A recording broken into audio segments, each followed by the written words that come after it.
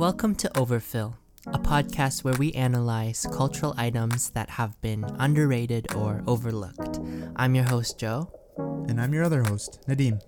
And today we're going to be talking about the mask, the protective mask we wear for COVID-19. Our finding here is that we are becoming physically disoriented. At the same time, we are undergoing a kind of social disorientation. That the mask is forcing us to carve out new relationships between space, time, objects, and even reality. This is Overfill.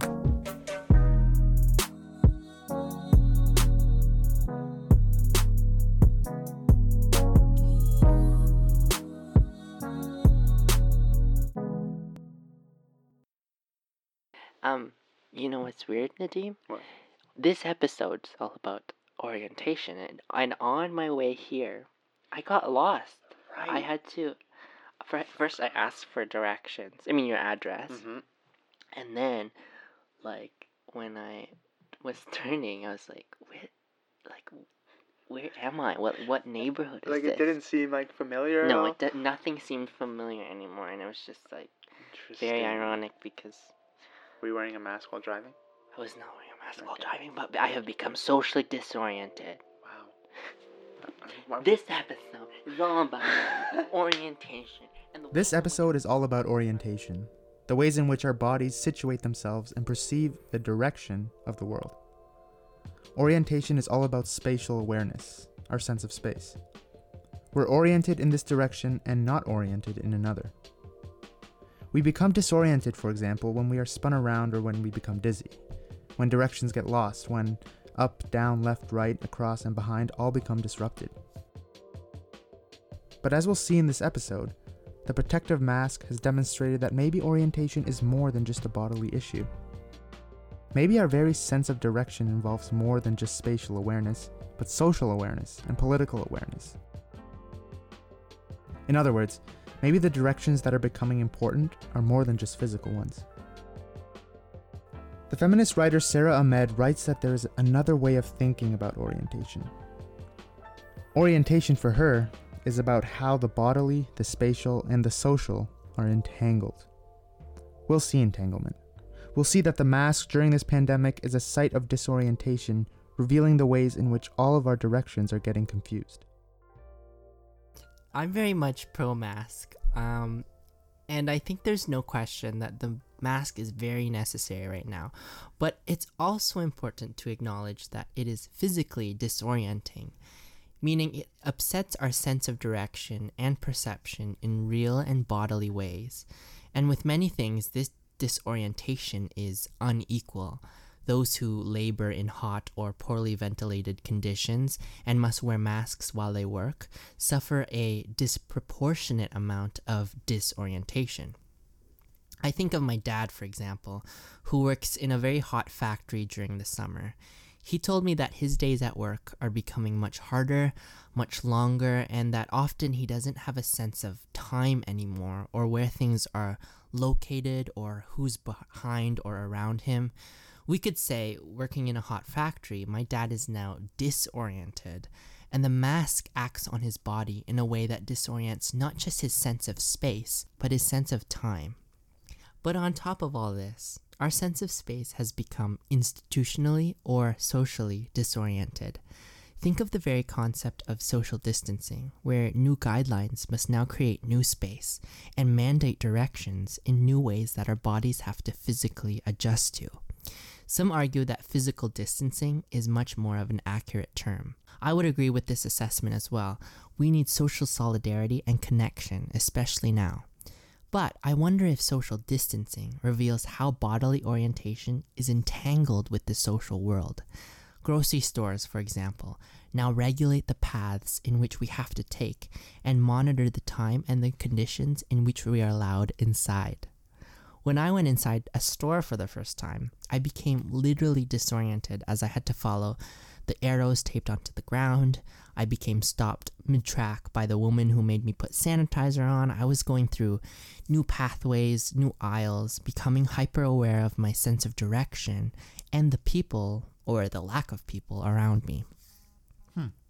Interesting. Thank you. So I get all that, but But where does institutional disorientation come into all this? So if the mask represents a physical disorientation, then new social distancing guidelines represent an institutional disorientation. When they are combined together, however necessary they are, the result is very much a disorientation of everything. Ourselves, our spaces, our bodies, and we're forced to develop a new relationship to space, time, touch, objects, other people, and much more. Ned, what's your impression of masks? What is my impression about them? You hate them? I hate some of them. Honestly, I bought one and it really pulled on my ears. Interesting. And it was not a good time. But other ones I love. Well, this episode is for you. And they're kind of stylish. It's like a new accessory. One of the main functions of the protective mask is to prevent the flow of our own air from infecting other people, to prevent our own potentially dangerous droplets from going outward. We actually wear the mask in order to protect other people from ourselves. Already, there's a sense of disorientation here. We are making a barrier that goes onto our bodies in order to stop the spread of droplets that go outward. This might seem intuitive to most people, but based on some of the rhetoric circulating online, I think it's worth clarifying. Again, we don't necessarily wear a mask to protect things from going in, as we prevent things from going out. The phrase, "your mask protects me," captures the principle well. Here, I'm thinking of ways in which some anti-maskers defend their position. Maybe you've seen the Facebook posts, but they say things that boil down to, well, I don't wear a mask because I don't care about getting the virus. Or, take this real Facebook comment we found on a mask infographic. A homemade mask of just fabric is definitely not going to be stopping particles from coming in. Here we see the confusion about direction. Wearing a mask stops things inside from going out. In the most common anti-mask argument, I don't care about the virus, therefore I won't wear a mask, there is a disorientation here, a belief that the mask protects things outside from coming in. And because of this orientation, there's now polarization, meaning as long as we aren't agreeing on the actual direction in which a mask works, then we will still continue to argue.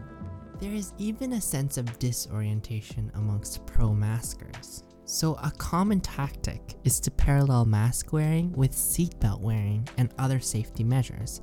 This boils down to, look, because we wear seatbelts and helmets, we should wear masks, as seatbelts are things that we're required to wear, and this has obviously led to a better society, so sometimes we have to sacrifice personal convenience and comfort. So wear masks because we have to wear seatbelts, right? As many have pointed out, comparing masks to seatbelts may not be the perfect parallel. That's because things like seatbelts and helmets protect ourselves, protect us from a dangerous external environment that might come crashing inward. In other words, this argument is also disoriented. It has its directions confused, despite it having a conclusion you might agree with. Again, masks are not primarily about personal safety like the seatbelt is. They are about community safety. In many ways, the mask has come to symbolize this desire for protecting the community. We see huge debates about masks versus no masks because it is not just a simple object anymore. It is bound up in international policy and scientific research, as well as trust in those institutions. On the one hand, the public is seeing, for the first time in a while, scientific research and communication as it unfolds in real time. As scientists gain new information about masks and necessarily have to update their original positions, then the rest of us have to adapt. That can be an exciting thing to watch unfold, but for many it can also be a site of anxiety. It can come to solidify mistrust in scientific research and not an embracing of its challenges. That's the thing. There's this one guy I follow that is super conspiracy theory. 5G's causing COVID. Who is it? He's just like someone we know? No, not someone you know, but someone I know. Beyond that, the mask has come to mean a deeper sense of civic responsibility and a desire to protect those around us. This is why it seems like wearing masks is such a polarizing issue. There's almost a clash of morality and orientation. I'd be remiss to not mention that most of the time, anti-mask rhetoric comes from conservatives and the right. In general, progressives and those on the left are oriented towards community and equality, and it is why people on the left seem to already intuitively understand the mask's function, which is to protect the community. It's why we see movements like Black Lives Matter treat the mask as a requirement and a given. A movement centered around the community would necessarily include the mask in its mandate. Other anti-maskers, often those on the right, invoke their perceived individual freedoms when refusing to wear masks. This is because one of the core tenets of conservatism is individual liberty. If right-wing conspiracy conservatism is defined as a kind of toxic individualism, then the inherent dependency that the mask symbolizes can unsettle the conservative and expose where their individualism has to end in order to protect the collective. In other words, the mask is revealing a conservative orientation towards the self and those in the in-group.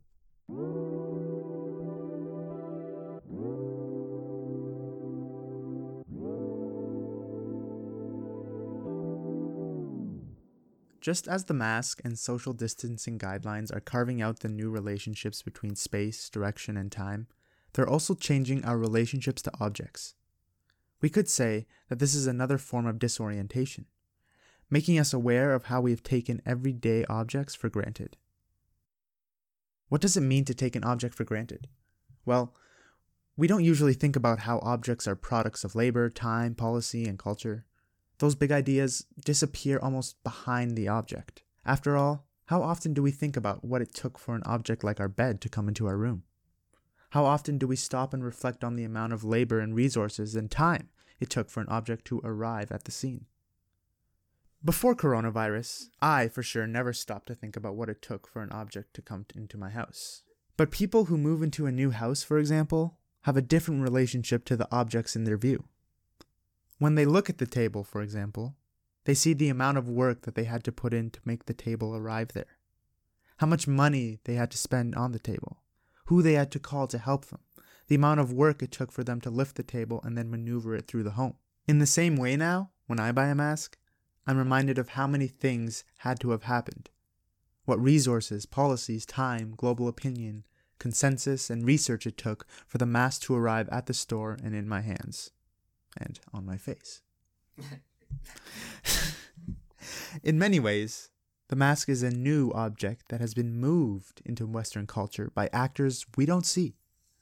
And at the end of the day, that's why there's so much controversy with it.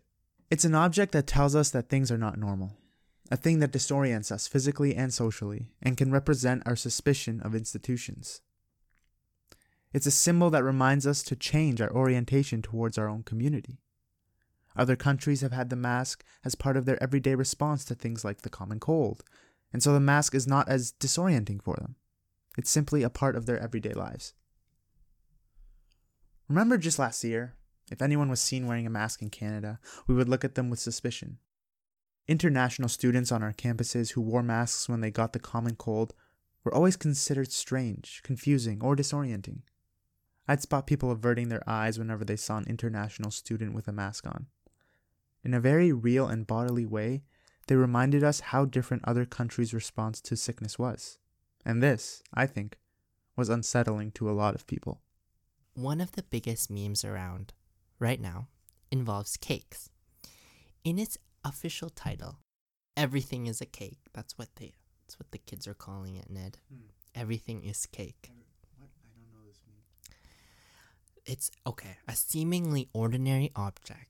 A glass cup, a can, a bowl, a piece of fruit. I know this meme.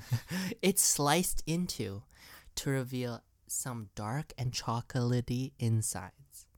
The glass cup, the bowl, the piece of fruit was a cake all along. Filmmaker Zach King, he uses video illusions as a kind of modern magic trick, and he goes far with this particular meme, where he pours water into a glass cup and then slices it into its center in one seamless shot. So some see this glass as half full, some see it as half empty, but I see it as a piece of cake.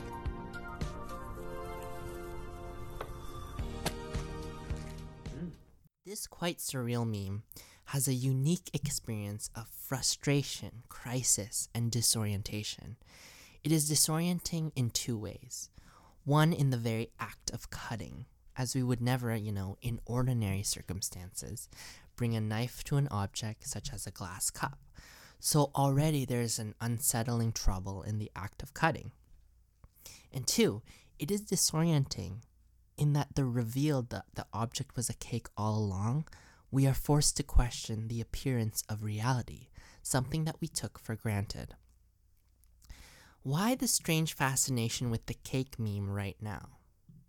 Why are we so fascinated with regular objects actually being cake? I wonder, given this meme's popularity right now, right in the middle of a pandemic, if it's unconsciously saying something about our disorientation with objects and space.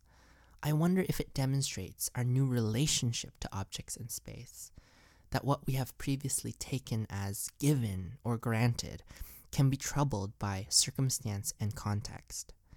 In other words, maybe the cake meme is exposing something about how we have taken for granted objects and the world in general. To be very overfill, maybe the knife represents the pandemic as it cuts into the regular object, and that as it unsettles the viewer, so too is it cathartic to see our sense of unreality portrayed through the glass cup that is actually a cake. After all, we have, up until this point, assumed that things will always be internally consistent with their external appearance. We have assumed that things like our jobs and our schools and our grocery stores and our bars will always remain open and consistent. We have assumed that life can go on, business as usual, into our everyday life. That doesn't make any sense. We have assumed that life can go on, business as usual.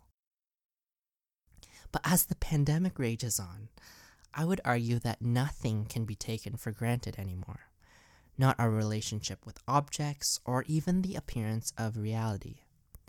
I think actress and comedian Alyssa Lamperis captured this sense of object disorientation and the ways in which we have taken objects for granted when she tweeted, "The year is 2019.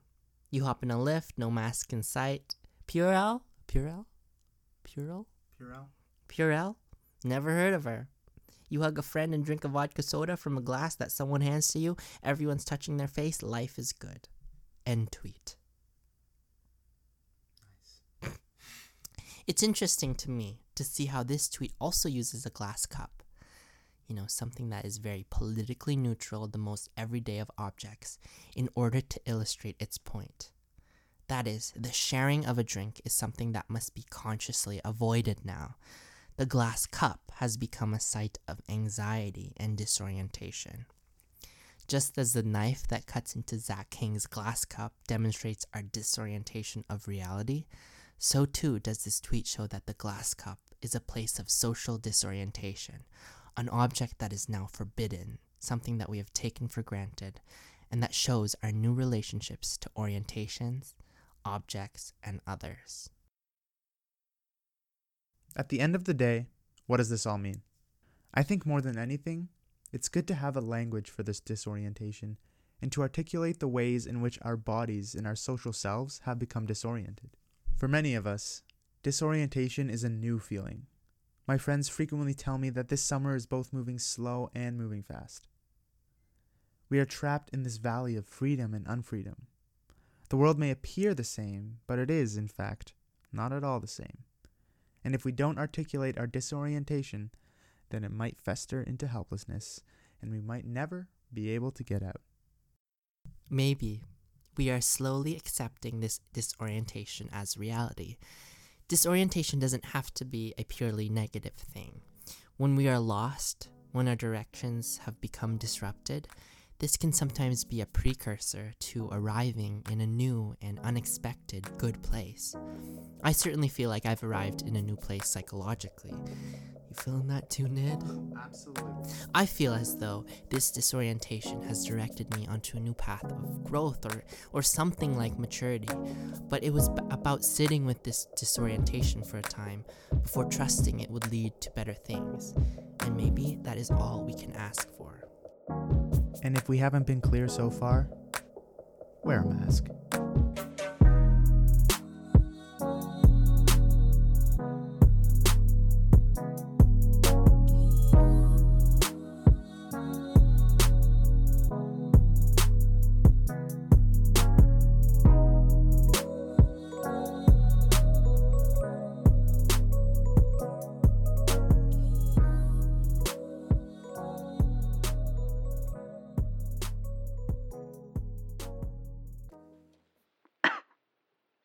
Joe, okay. Where's your mask?